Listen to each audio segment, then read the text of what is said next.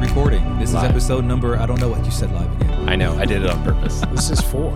No, this is 5. 5. Yes, this is 5. This is 5. Yes. Yes. Yes. So, episode 5. Cinco. Out of how many? I don't know. Okay, I'm just wondering what I signed up for. I had intended, when I mapped out, I thought, okay, we can do this in 12. And then I looked at chapter 3, which we're going to delve into right now. And I'm like, that's not a 2 episode. Maybe that's a 3 episode, which puts us at 13 if everything else goes according to plan. Right. But it might not. It might not. Because I'm looking at like most of these chapters being like 2 episodes, this one being 3. Hopefully the next one being 2, but it could end up being 3 as well. Okay. And then the last chapter, was it 6? Being like chapter 1, where it's just a 1 episode and then a closing one. Right. But we'll see. Hey, I'm along for the ride, man. I know. You drive this. I'm ready. Right. And I got the feeling that some of the other guys are going to want to jump in because they've all started, reading the book and. Yeah. We got to respect the Right Reverend Honorable former mayor candidate Vince Farrell, our friend. That's right, my mayor. Yes. Yes. Yeah. We should have worn the shirts. We should have. Next I don't have my session, shirt yet. Next recording session, let's all wear the shirt. Yes. Farrell Done. from mayor. Yes. 2022. Yes. Yes. There you go. But he called us out because we were saying that our friends didn't read the book, and Vince actually read the book before any of us. That's true. And we didn't. I at least didn't listen when he said that he had read it already. I didn't hear that either. So I'm just as good. I forgot Vince. Sorry. We love you, man. So, but yes, we are sorry, Vince. We love you. So that being said, we are looking at chapter 3, and the first thing that we were talking about this, and I was saying that it starts out, and it already just hits the ground running with the second sentence of chapter 3 is arguably controversial. Because it says, facing a mix of white hostility, paternalism, and indifference, black people in the town and county sought ways of establishing a sense of personal and communal agency. And I say it's controversial because a lot of people will take issue. They'll say, okay, white hostility, sure, you had the Klan and this and that, but what's the big deal about paternalism or indifference? How is that on equal footing with hostility? Right. But he is saying these are equals. Exactly. Yeah. No, okay, go ahead. Yeah. I don't know that he's saying they're equals. Okay. Right? I don't think he's saying they're equals, but they all are detrimental. Yeah. You know what I'm saying? Like the impact, the effect of them might not have been the same, but none of them were good. Okay. And I don't know if I would say they're equal, but maybe they are because I'm thinking of letter from a Birmingham jail. Who is that written to? It was written to the white moderate who was indifferent about the plight of African Americans during the Civil Rights Movement. And so if you've got indifference is indifference. Indifference is tolerant. Yeah. And so if you're tolerant of gross evil, then are you culpable of that? Are you... Yeah. So I don't know. Right. And what makes me, so you mentioned the letter, that's extra messed up because it's to moderates who are religious leaders. Exactly. The pastors and well, you had some rabbis I think he sent it to as well. But this is why we're doing this because we recognize the fact that we have this role in society and as we lead, they follow. I mean, sometimes they don't. Sometimes not, and that's okay. But by and large, just like kids, it's when you're leading poorly, they definitely follow. And when we're leading rightly, sometimes no. That's the AC. It kicked in on its own. I know. I tried it. I told you. I set it up to knock. I think it heard you saying, "Is it hot in here? Or is it just me?" And the air decided to kick on. And the AC said, "We're sorry, Richard. We'll kick in for you." It just so happens that this is a day outside where it's supposed to get up to like a 105 heat index. Yes. Yeah. Right. Yeah. Now, there is a frequency cut. You can cut that in post. Oh, really? Yeah. Well, I don't know how to do that. But I know somebody that knows how to do So that. if you can hear the AC, then that's because I didn't talk to that person. We didn't do post. Yeah. But so maybe they're not equal. I would say in my experience, I think that it can be equal as far as the effects in a person's life. Right. I know. So one of the things that I used to say when people like I've been from California, then having lived in New York and Texas, and now here in Kentucky as well. I would tell people that oftentimes I prefer the racism to the South than the racism to the West. Because it's more overt. Because it's in my face. That overt hostility is oftentimes easier to deal with than paternalism or indifference because it leaves me constantly feeling paranoid. Like, am I making this up or do they really have it in for me? While overt hostility is like, oh, well, I know I'm not making this up. They just try to shoot me. Like, so as far as the psychological, for me personally, I've often argued that I prefer hostility to paternalism or indifference because then at least I know what I'm dealing with. But that's me. Like That's a good point because I'm thinking of the images of lynching Yeah. Not everybody did the lynching, but there was a lot of people in many circumstances that were watching it. Mm-hmm. They were indifferent. Yeah. They were there just being a part of the picnic. Yeah. So who's worse? The one who's watching the lynching or the one who's actually doing the lynching? Yeah. I'm reminded of the phrase, those are our people. How that was a shorthand of saying which white people could you trust to be on your side or not. And overt hostility at least made it easy to identify who are my people and who aren't. Like when I would drive down the back roads of Kentucky and see Confederate flags, I didn't want to walk up to their property. That's Those are true. not your people. But at least I knew, don't walk up to their property. That gave me that sense of, well, at least I know what I'm dealing with. Right. And so in that sense, I lean that way as far as the equality of them. But I do think that one of the things that they hint at this is how hostility is not always the person you expect. And so I want to jump straight, we're going to skip ahead a little bit. I want to go straight to that one guy we mentioned. Was it William? Was that his name? Are you Talking going about there? Buckner? Yes. I want to go straight. So it's on 86. I want to go straight to him first because, going all the way in there. because I know sometimes I can give the impression, maybe not you guys. You guys aren't as, I don't know. Somebody likened me to Malcolm X the other day. I was like, I'm complimented because, wow, I've never. Early Malcolm X or later Malcolm X? I don't think they quantified it, but I just was like, wow, I'm Malcolm X now. Because there's a difference. But I know that I can come across a little bit more aggressive. Radical. Sure, radical too. All those wonderful things. Okay. And what I like about this story is that he proves that no, it's not that I have it in for all white people, not just because I'm a member of How. Which is an Go back inside to joke. Episode one. Episode one. Yes. But I really don't. I don't think that white people are inherently evil. I don't think that, as Malcolm said, that they're devils. And I don't believe that in the least. We are all equal in the image of God. And that is a beautiful thing. And I love this story because it helps to highlight that it's not that white people are the problem. It's that sinful people are the problem. There you go. And so this guy, William Buckner, right, it says that, here, 86, I'm going to just read sections of it. It says, William T. Buckner says, quote, I am a native-born Kentuckian and have been a large slaveholder, and as they labored faithfully for me and mine while they were slaves, I am now willing to do everything in my power to elevate them morally and mentally. Right. Slave owner who owned slaves all the way through to the end of the Civil War says, all right, these guys worked hard for me. Yeah. I'm going to work hard for them. I'm going to work, yeah, absolutely. Which is amazing. Now, there's a little tidbit in history, though. I don't know if you knew this or not, but Nathan Bedford Forrest essentially said something very similar to that, closer to the end of his life. Wow.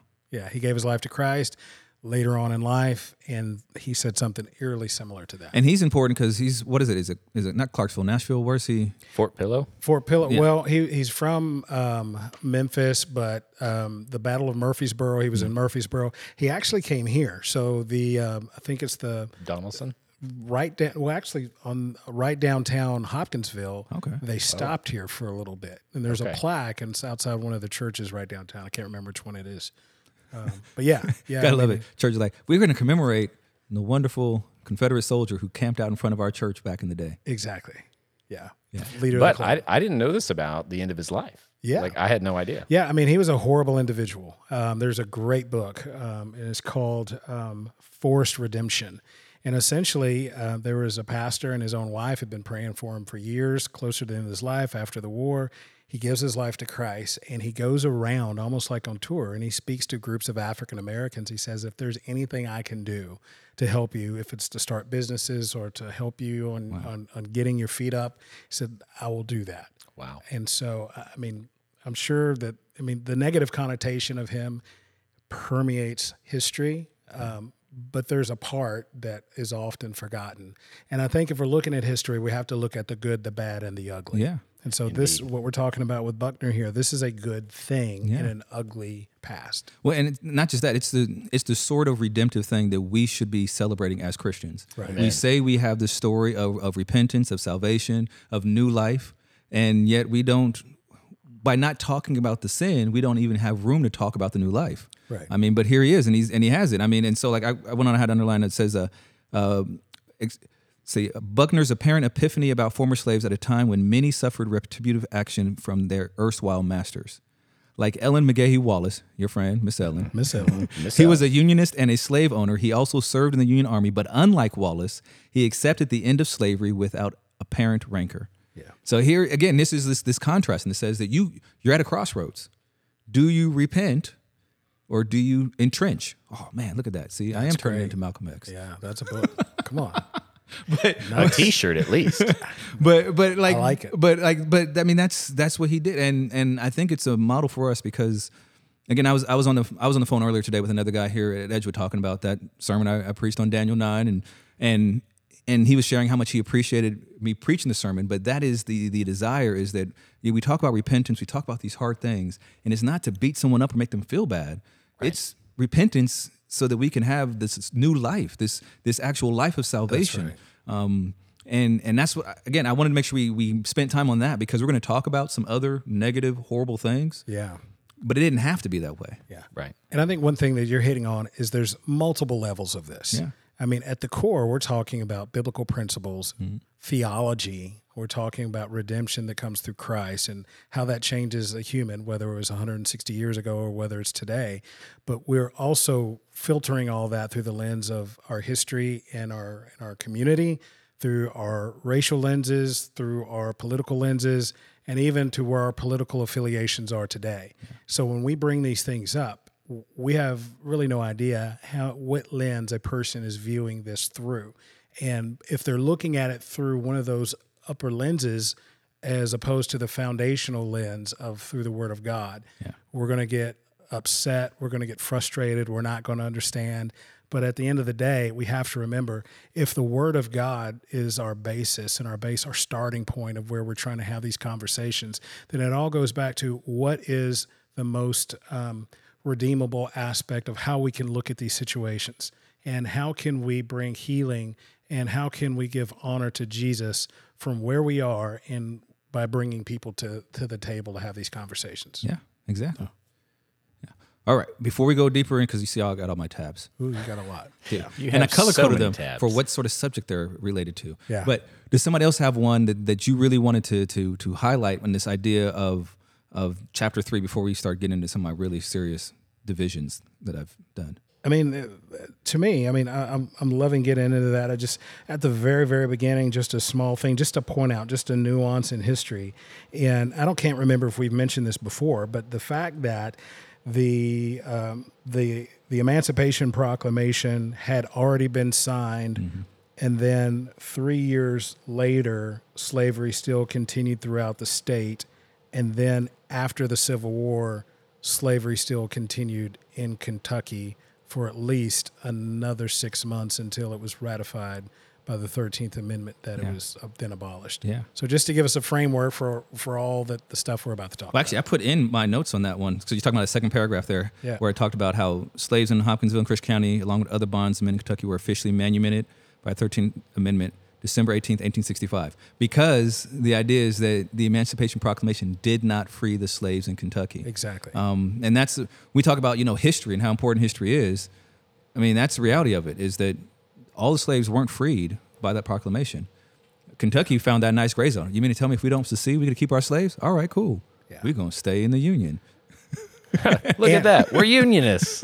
Yeah. And later on in here, it actually says that there were some that were still held hostage. Yeah. So there's a big word that my translations I read usually don't have it in there, but man stealing. Yeah. I mean, this was man stealing. Yeah. Even after everything was done and over, there were still African Americans that were held hostage to work for former owners of slaves. I just thought of a very controversial place to take this, and I'm curious what you would have to say about this too. But okay, 13th Amendment. Having worked in the justice system, what is your take on people who say that because of how it's worded, we still have enslavement of so many persons of color and poor people in general through our legal system? For anybody who's not aware that essentially slavery, many would argue that slavery wasn't actually ended in this country. They would say that it was simply ended unless you commit a crime. Right. And that the way it's worded is such that you are allowed to still be a slave as long as you're found guilty of some crime. Right. And so some people say the justice system as it stands is a continuation of slavery. You've worked in the prison system. I have no idea what your opinion is of this. I'm curious about both of you guys. Like, what is your take on that? I'm going to defer to Richard on this one, honestly, because I don't know that I have an opinion on it because I've not thought about it from that angle. All right. So, well, I mean, there's a big debate on what the prison industrialized complex is and how it got to be the way it is. I mean, I think there have been series of laws that have, unfortunately, I don't know if the word target is the right word, but have imprisoned African Americans by and large more than their lighter skinned brothers. Yeah. Disproportionately. Disproportionately, that's what I'm looking for. So there's a couple of thoughts about that. Years ago, they used to have these work farms. And so if someone went to jail or prison, they would go out in the middle of nowhere, and then corrupt officials would make money off the backs and that happened after slavery, but it happened well into like the 1970s. Yeah.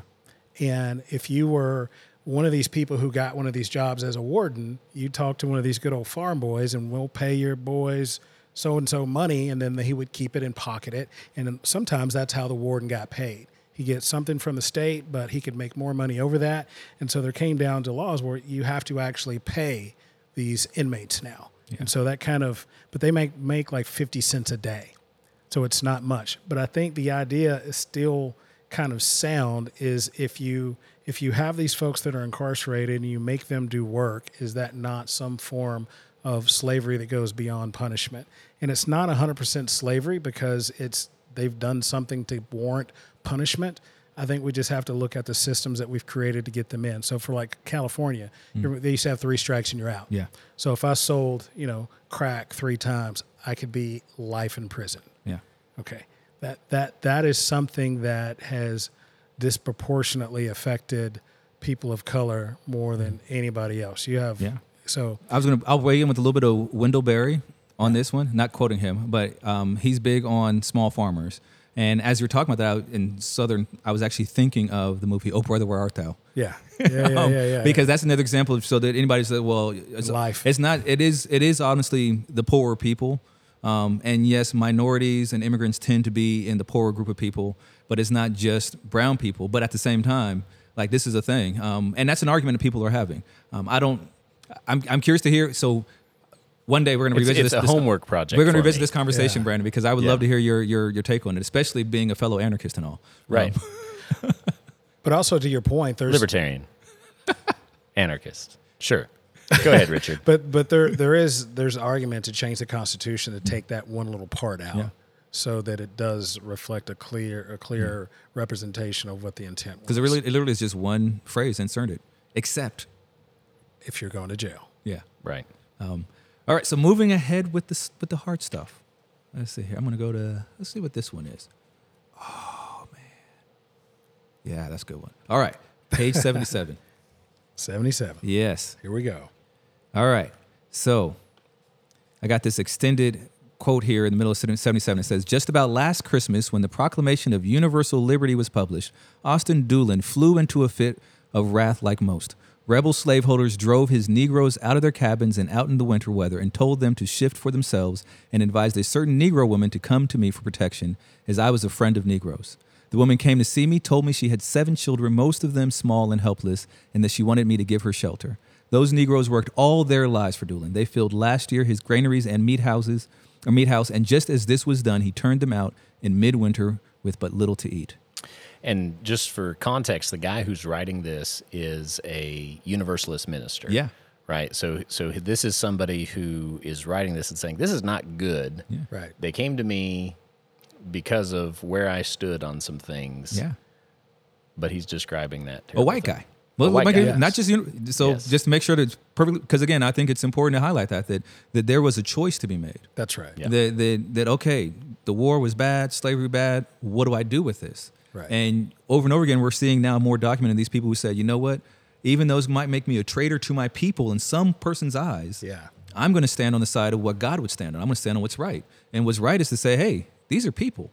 But how messed up is that? I actually wrote about how this, the idea of a paradigm of abuse. Yes. Like, this is some serious abuse happening here. It is. And so that abuse may have happened before all of this, but I'm looking at all this through the contents of one of my favorite movies. One of my favorite movies is Gone with the Wind. I was going to say, you're going to bring that up again? I do. I love Gone with the Wind because it's the story of the end of an era from the side that lost.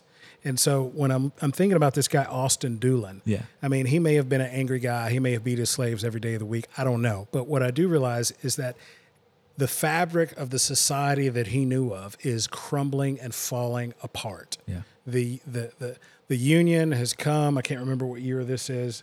But the idea is that the society that he has come to know and love is crumbling in front of him.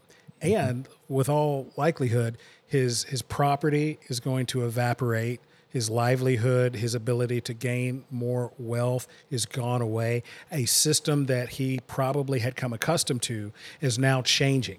Yeah. And so I can only imagine the fear, the unknown, what's going to happen in addition to his natural racism that permeated through the culture and society. But we have to look at it through the lens of the world is changing for the South. Yeah. I mean, the world's changing for everybody in America, but at the same time, it's really changing in the South. Their system of economics is all changing. And that's Glazier right here. He says, economically ruined and embittered by the war, many former slaveholders sought to continue controlling their erstwhile slaves, especially in regard to their labor. And that's what you see, because this isn't just society saying, this thing that you've been doing is evil. Yeah. This is also society saying your entire system of wealth, we're taking it away. Yeah. And so was it the right call? Yes. But was the impact beyond just a moral consideration to an economic consideration for these guys? Absolutely. And so that just exacerbates the tensions, exacerbates the feelings of the aggrieved parties as they would see themselves, the losing side, as you said. Yeah. Exactly. I think I'm going to quote him too much because I've been working on finishing that book. Yep. But Barry says this, that he says that he says, even from the point of view of the poor white non-slave owning farmer in the South, that the slave owner was the slave to their slaves. And he says this to say that because of the nature of slavery and profiting off of slavery, they completely lost the ability to work for themselves. Right. And so now without slaves, they couldn't even do basic provision. While your average white person in the South, like, I know how to farm, I know how to grow my own stuff, but you can't even do that. That they were, so this codependent. This stress he's going through is, I don't know how to feed myself anymore. Right. You got to feed me. Yeah, Clark picks that up. He's like, hey, they filled his granaries last year. Yeah. Wow. And he's probably looking at this year thinking, how am I going to make that happen? Yeah. While the other white guys around him who don't have slaves are like, by getting off your butt and working? Exactly. What do you mean, how? Yeah. What's really interesting about this is that as we come to the end of slavery in the South, you're hit with a people group that doesn't know how to live as freed people. Yeah. And you're dealing with a former slave-owning population that doesn't know how to live without them. Yeah. And I mean, this is bad for both parties. Yeah. I mean, you would think that the day of freedom, the day of Jubilee, is a great day, and but it starts off really bad, and we'll get into all this later. But you're starting not necessarily from scratch from both, but community-wise, you have a new starting place for both, and it's a weird, bad time for both groups of people. Yeah. Yeah. Well, and the hostility and the badness, things to repair, include families. So one of the ones we actually talked about a little bit already was the fact that the slaves that are now free, if they want to do something and they want to start a family or have a family, some of them had no idea where their family was. Right. On page 89, middle 89, we have this guy, was it Moses Slaughter, which, should we ask Buddy if that's, if he's related? I was wondering that. I was wondering that too, because we have a friend, Buddy Slaughter, who's a pastor here in town, and I know he's from Hoptown, like born and raised. I wonder if this is his family. That's one of the fun things about reading this book. Anybody who gets it and reads it, who lives in Hopkinsville, so many names that you recognize, and you're like, I wonder if it's the same ones. Right. Exactly. Like it really makes it all the more personal and real and kind of hurting a little bit too. It's like you look at your own friends differently. Like, are you related to them? Like I love the Lathams here. Yeah. But I'm looking, I'm like, I don't know. Are you my people? But Moses, it says Moses Slaughter, born in Montgomery County. So this is Clarksville. Yeah. Right. So, I mean, there's a great likelihood that they are related. Yeah. Or I saw this thing on Facebook. Somebody said they were in like a Zoom meeting at work, and it was like two black people, and they had the same last name. And one of the white people like was joking in the Zoom meeting, said, "Oh, are you guys cousins or something?" And one of the people responded and said, "No, but our family probably worked on the same plantation." Oh. And they're like, and everybody stopped smiling for the rest of the Zoom meeting. Got quiet real quick. That's a buzzkill. Because I was like, oh, got him. Yeah, you did. Because, I mean, that's the other thing, too. It could just be that both families came from the slaughter farm. I mean, who knows? true. But the one thing that he said, no master was really good to his slaves. The very mother from her babes, master demanded exact obedience from his slaves. And then there was, on the next page over, on page 90, top part says, that was the greatest crime ever visited on the United States. It was worse than the cruelty of the overseers, worse than hunger, for many slaves were well fed and well cared for. But when a father can sell his own child, humiliate his own daughter by auctioning her on the slave block, what good could be expected where such practices were allowed? Yeah. Yeah, and that wasn't Moses speaking there. That was Amy Patterson. But it's same sentiment. The same idea of just that this is, and so when these slaves are coming out of the system and they're like, this is the brokenness we've been enduring, that I can even look at my former master and know that's actually my dad or my uncle or my cousin. What do I do with this? Right. And I think a larger conversation, I mean, this is not unique just to this area. This was by and large what happened in slavery. I'm in the process of reading through, once again, the autobiography of Frederick Douglass. And some of these owners, they would have these African-American women slaves, and they would have a dozen babies. And it was no different than if you're a puppy breeder. Yeah. You know, if you got a dozen chocolate labs. Why'd you have to say chocolate labs? I didn't mean it like that. You didn't have to go there, Kumar. He wasn't going there. I wasn't. I couldn't help it. Come on, man. But if you have a dozen beautiful, precious little puppies, the goal is how much money can I get for these puppies? Right. I'm going to sell one to this one and sell that one, and I could care less that brother and sister are not going to be my again. Yeah. And that's it's my property. Exactly. I can dispose of it as I will. Want to. Yeah. Or if one of the puppies ends up biting my daughter, then I can sell that one. Yeah. Or this one is, known to be a good stud, I can sell him out or rent him out, and that happened as well. Yeah. If I have a big strong stud of a slave, I can go over and send it like a bull. Yeah. Almost just like a bull. I could send him out and rent him out, and then I bring him back, and he may have a whole family that he's never seen before. Yeah. Or some kids get sold away from their mom. So this is for generations the way that the black family... For centuries. The black family existed. And I don't know if it's... I mean, it recovered to some degree from that, but you think about these first few families you're talking about here in Hopkinsville, that they're trying to recover a semblance of what their family... who they are, where they are. Yeah, I want to hear Brandon, because a few months back when we first read through this book and we were talking about it, and now some of these are things that you hadn't really thought about before. Yeah. How do you feel? See, for me, I can't remember not thinking these things. Right. My whole life. I don't know if it was like that with you too, Richard. Like pretty much I can't remember when I first realized I was black. Like people have that story. Like when did you first? My family growing up, my parents were really tough. My dad was a Black Panther. I've always known these things and thought these things. But what's it like you can remember for thinking this and thinking, wow, selling your own kids, selling families, how do you feel about those things? I think you can't get past just the sheer brokenness or sinfulness or just horror that could ever be in somebody's mind, that you could look at a fellow image bearer and think of them no different than a puppy or a calf or a bull. That would be in any way, shape, or form the approach. I have to think, what kind of hardening of your heart would you have to do to get there? Yeah. But then I look at today, and this is, the whole focus with us is saying, okay, how do we bring this into today? And I think about the way our society views children in the womb. Yeah. Yeah. The way so many in our society consume pornography. Yeah. Treating people as objects for my gratification, for my fulfillment. And it's just, oh, hey, this is a human problem. Right. Yeah. Right. And so the terror or the horror that I feel when I learn this then turns into shame. Okay, we haven't learned our lesson. Yeah. We keep doing this stuff to each other. Yeah. And that's where the hope of the gospel comes in. Yeah. That's right. It's like, hey, these are terrible things. Yeah. They were terrible back then. They're terrible now. but Jesus still offers us Yeah. hope.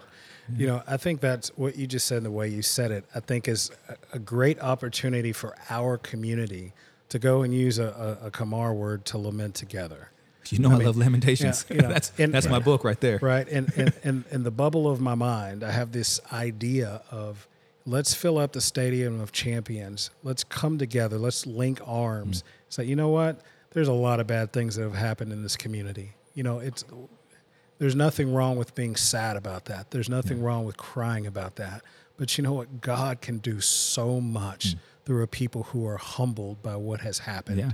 Yeah. How can we grow from this? How can we be brothers and sisters through this? How can we do good to one another? Yeah. Now, there's something beautiful that can happen through that much brokenness. But I think that's one of the important things of why we're doing this.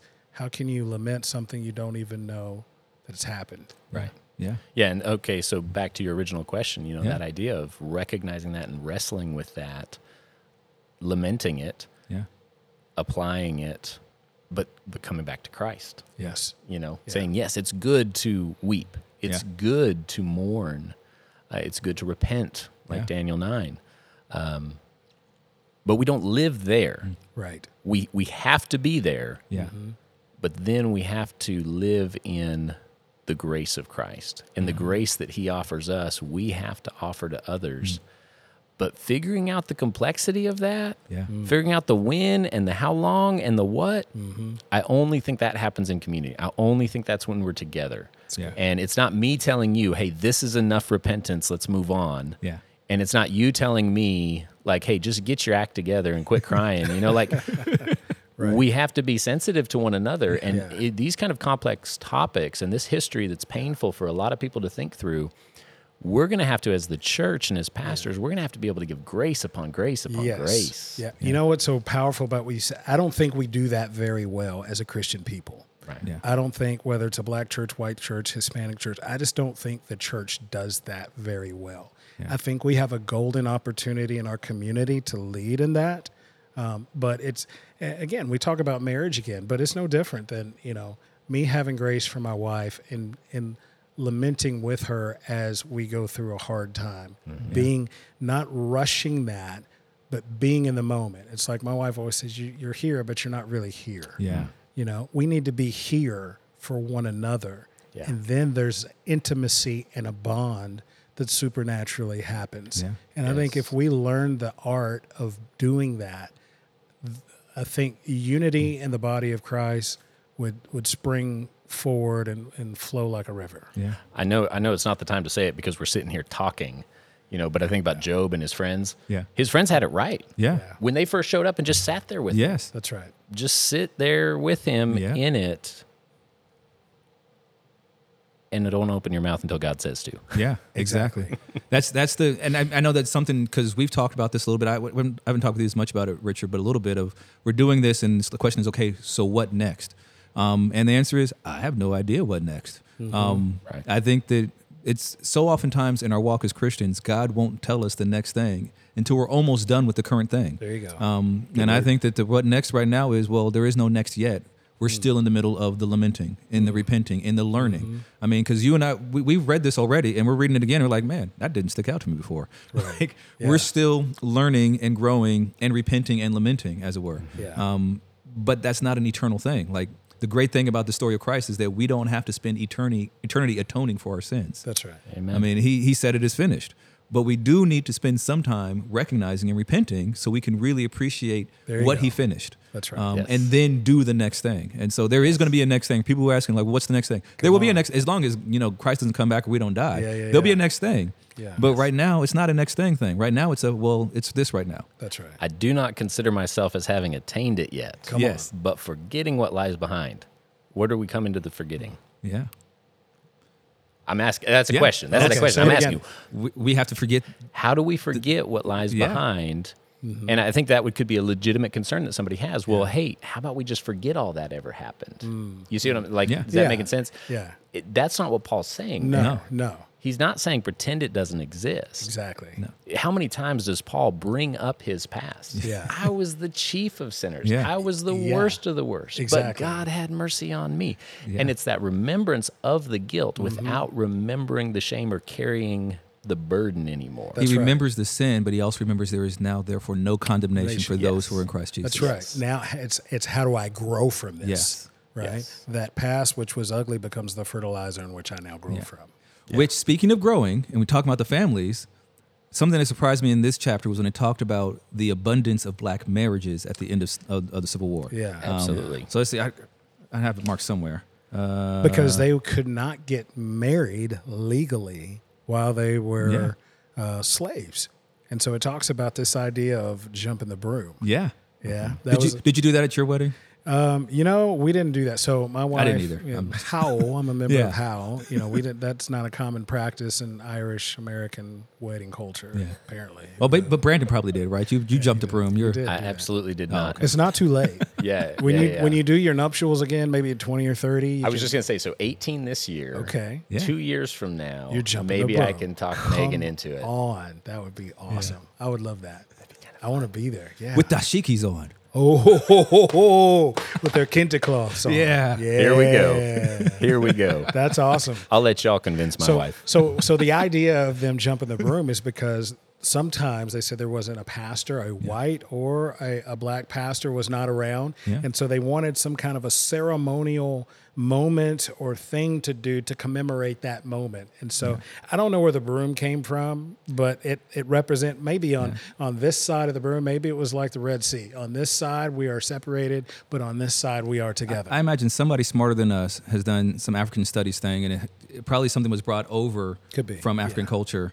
Because there's a lot of things like that exist within black culture that are actually African things, like right. okra, that are actually African okra. things It that were is. brought over by the slaves. Did you know that? I did not know that. Okra is But an African plant. Yeah. the okra in my garden's doing really good. I'm excited about it. True, somewhat disgusting story. Okra was brought over in the feces of slaves. Like it was a plant over there, and they Why'd brought you have to go there? But I mean, because it's me. You were talking about fertilizer and growing out of the past. and because I'm Theoretical me. growth, metaphorical growth, And because I'm me.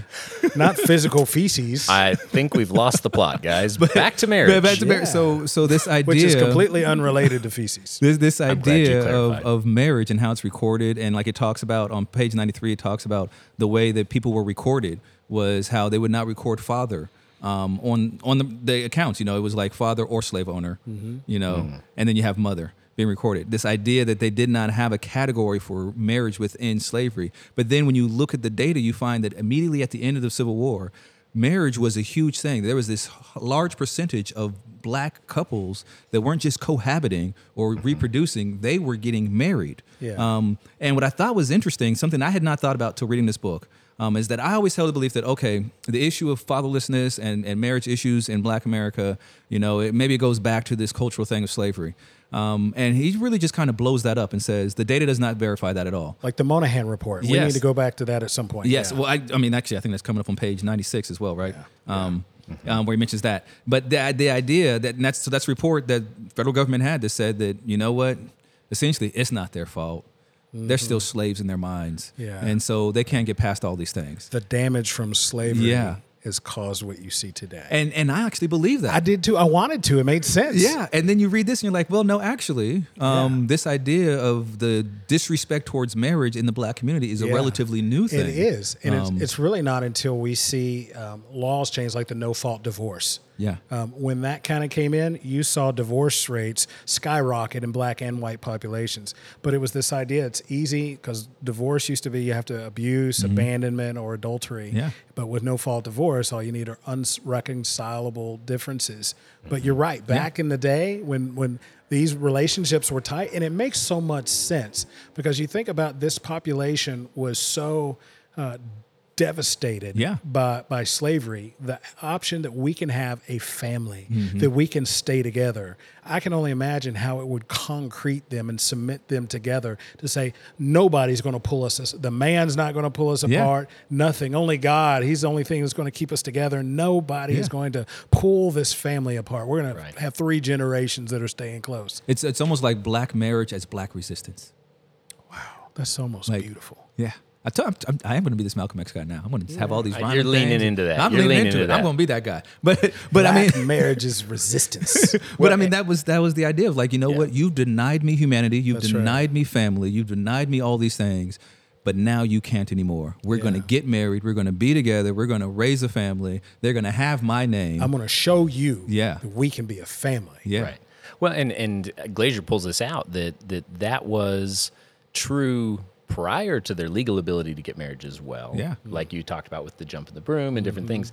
And he talks about how actually the recognition of irregular, I can't remember exactly how he says it, irregular unions, unstable relationships could only flourish alongside committed bonds between the slaves. Like if the only pattern was irregular or uncommitted relationships, you would have never had this rush for that afterwards. And so I think it's, again, that denial of humanity that is inherent to slavery and a rejection of that by the population of formerly enslaved people who say, Black resistance, right? I'm going to get married and show you that this was true all the time. It's kind of the report. When we were over in Poland and we went to the Auschwitz-Birkenau, like they talk about that too. If you see this around the world in all cultures, that when you try and rob people of their humanity, they don't give up.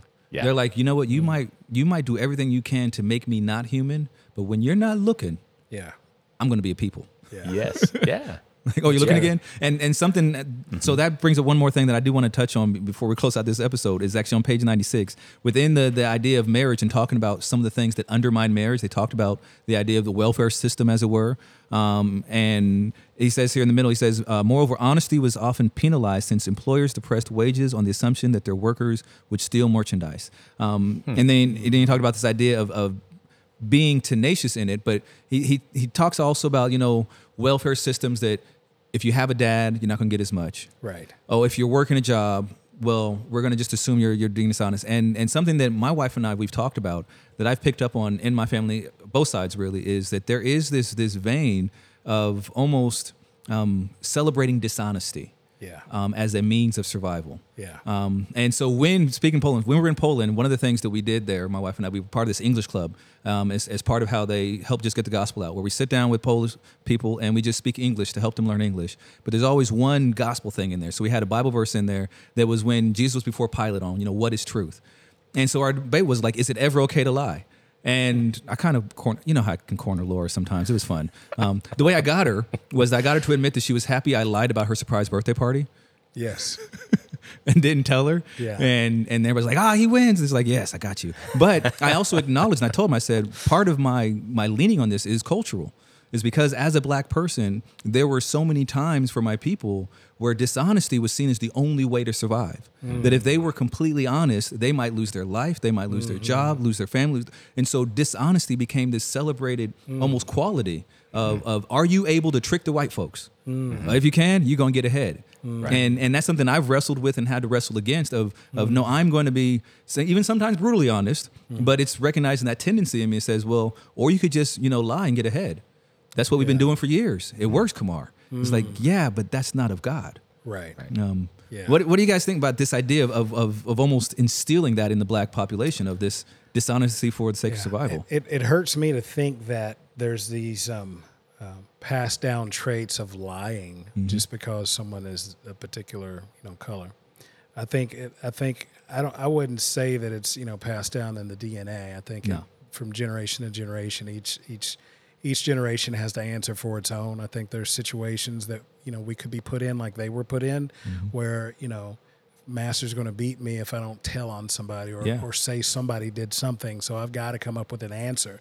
I'm not saying that I would do that, but I can see easily how put in a situation that people would make up truth, make up lies, whatever it takes to survive. And I think that, and I didn't know you were going there, but I was thinking that some of that permeates today.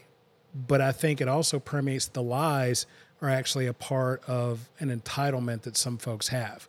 Like recently we found out that the affirmative action has been peeled back by the Supreme Court. I would argue that some African Americans throughout history of that judgment that went into place probably look at that as a form of reparations. We have been unfairly kept away from colleges and universities, and this is a way of making that right. It's not full reparations, but this is a way of trying a path forward to doing that.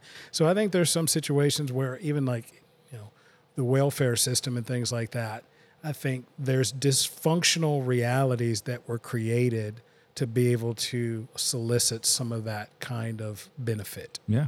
And I think we still see some of those things today because some of the rules don't make sense. If someone's married, they have to not claim, or somebody's shacking up, they can't get married so that they can continue to get these benefits. I think the system itself is not perfect, and because it's an imperfect system, we have imperfect ways of obtaining benefits in those systems. Yeah. Yeah. But for me, what the struggle has always been, this thing, though it is sin, it actually does work. And I think that's one of the things that's really, that I like how he said it there, because honesty is penalized. And this is something that's not a unique black thing. Anybody who is a Christian can understand that. That's right. That you're going to have these tensions. And I'm not saying this to say that they're wrong for being dishonest to survive. I mean, I wouldn't be here today if my family hadn't found a way to survive. Yeah. So I'm thankful for their survival, yes. But I can also sit there and say, but man, that's not how Christ would want us to live. And it's this tension and this struggle of, do I want to resort to the the mechanisms of man to get ahead, or am I willing to risk even my life, like, for the sake of living out Christ-likeness? I think a lot of that is rooted in the stories that we tell and that we celebrate. So in my family, growing up in the Intermountain West, the cowboy was the model. You wanted to be rugged, you wanted to be tough, you wanted to be an individual who didn't rely on anybody, didn't need anybody. Well, there's a lot in that that's directly contrary to the gospel. Yeah. You know what I'm saying? But the stories we tell end up shaping us and forming us. And I think the process of conversion and of sanctification, in some ways, involves all of us kind of wrestling with the stories we were told, picking out the meat and spitting out the bones. Yeah. Right? There's a lot in that cowboy image that I still today value. When the going gets tough get going, that kind of stuff. Like, that's good. Yeah. That's good stuff. But then the stories that you tell, like, hey, if you lie, you can get ahead. Right? That's a story that we're telling ourselves in this context, and the gospel has to speak to that. But the gospel also has to speak to the stories that the majority were telling themselves. Yeah. Right? Look at all we did. Yeah. For our slaves. How dare they say we were this bad? How, where's the gratitude? Yeah, well, you're telling yourself a story, and you're not really thinking about, what does the gospel say about it? That's right. Yeah. And I think if we examined mythology more than we do, if we looked at some of those kind of things, we'd see that coming out even more. African folk heroes, right? Sure. Yeah. Anansi. What are some of the traits that you have in those characters? And then the same thing for my culture growing up, et cetera. Yeah. And our task is always to bring the gospel to bear on those things. And I would say, and that one, and we can actually close out. Yeah, we should probably close out this episode. But I want to say, just to add some gospel balance to that. I think you've said this. I'm pretty sure I've heard you say this about, we shouldn't expect non-Christians to act like Christians. 100%. And so for somebody who's sitting there on the outside looking at the black culture, as it were, and say, look at all this level of dishonesty. And you see something like this, and like I said, I acknowledge it. Yes, there is a level in some semblances, in some parts of black culture, there's a level of dishonesty that says this is how we survive. This is how we win against the struggle. They're out to get us. We're going to come together. We're going to lie, cheat, and steal to get ahead on our own. I mean, look at majority of hip hop culture, right? And people sit there and say, well, isn't that horrible? And I would caution for them to have gospel lenses themselves and say, first of all, they don't even know Christ. Second of all, they actually are trying to navigate an unjust system.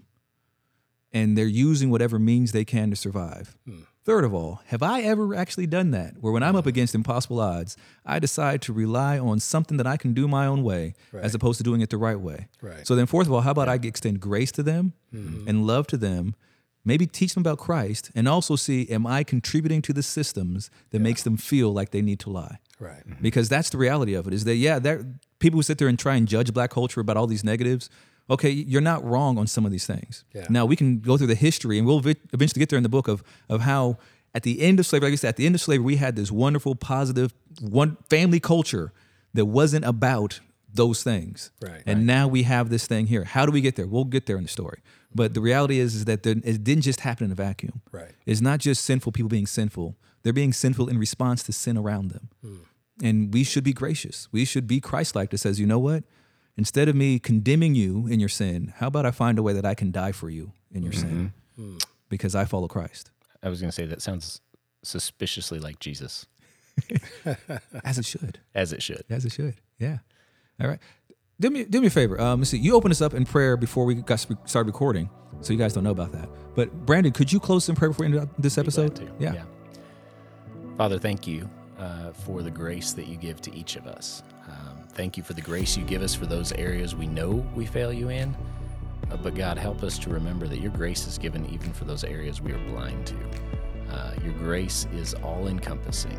We thank you for Jesus. We thank you for his example. We thank you for there being a third option. It's not my way or your way or somebody else's way. It's Jesus' way. God, I thank you for that, and I pray that we would live in that. And I pray that this conversation would continue to be fruitful. And Lord, that you would guide it every step along the way. I pray it in Jesus' name. Amen. Amen. All right. See you guys next time.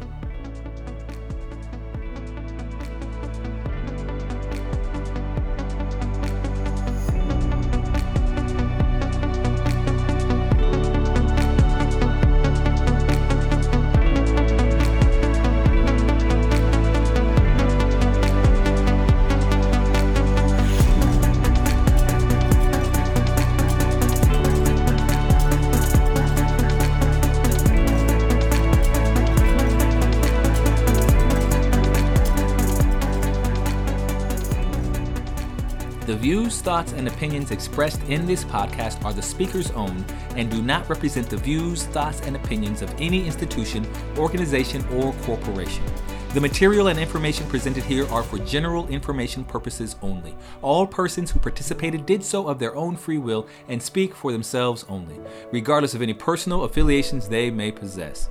Been Pastoring Through Some Hard Times is a production of Salt, Light, Love Ministries, all rights reserved. Thank you.